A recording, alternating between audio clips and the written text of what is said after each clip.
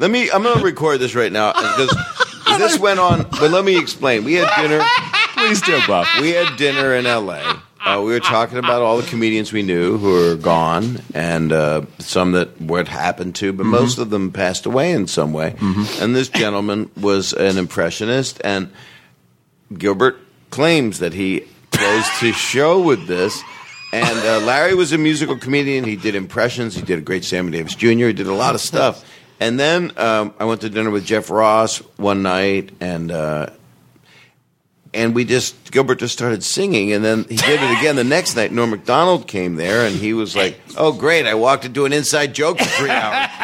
And then one night, Whitney Cummings had heard the song and brought Gilbert to meet myself and my daughters at my hotel to sing it. I'm just going to hit record on my iPhone because if you just do it one more time and with feeling, okay, and I'll send this to that one wasn't with feeling. Well, not as much now because now we know. Okay. The question is, if anybody loves comedy and is listening, do you know who Larry Ragland was, and did he sing this song? Yeah.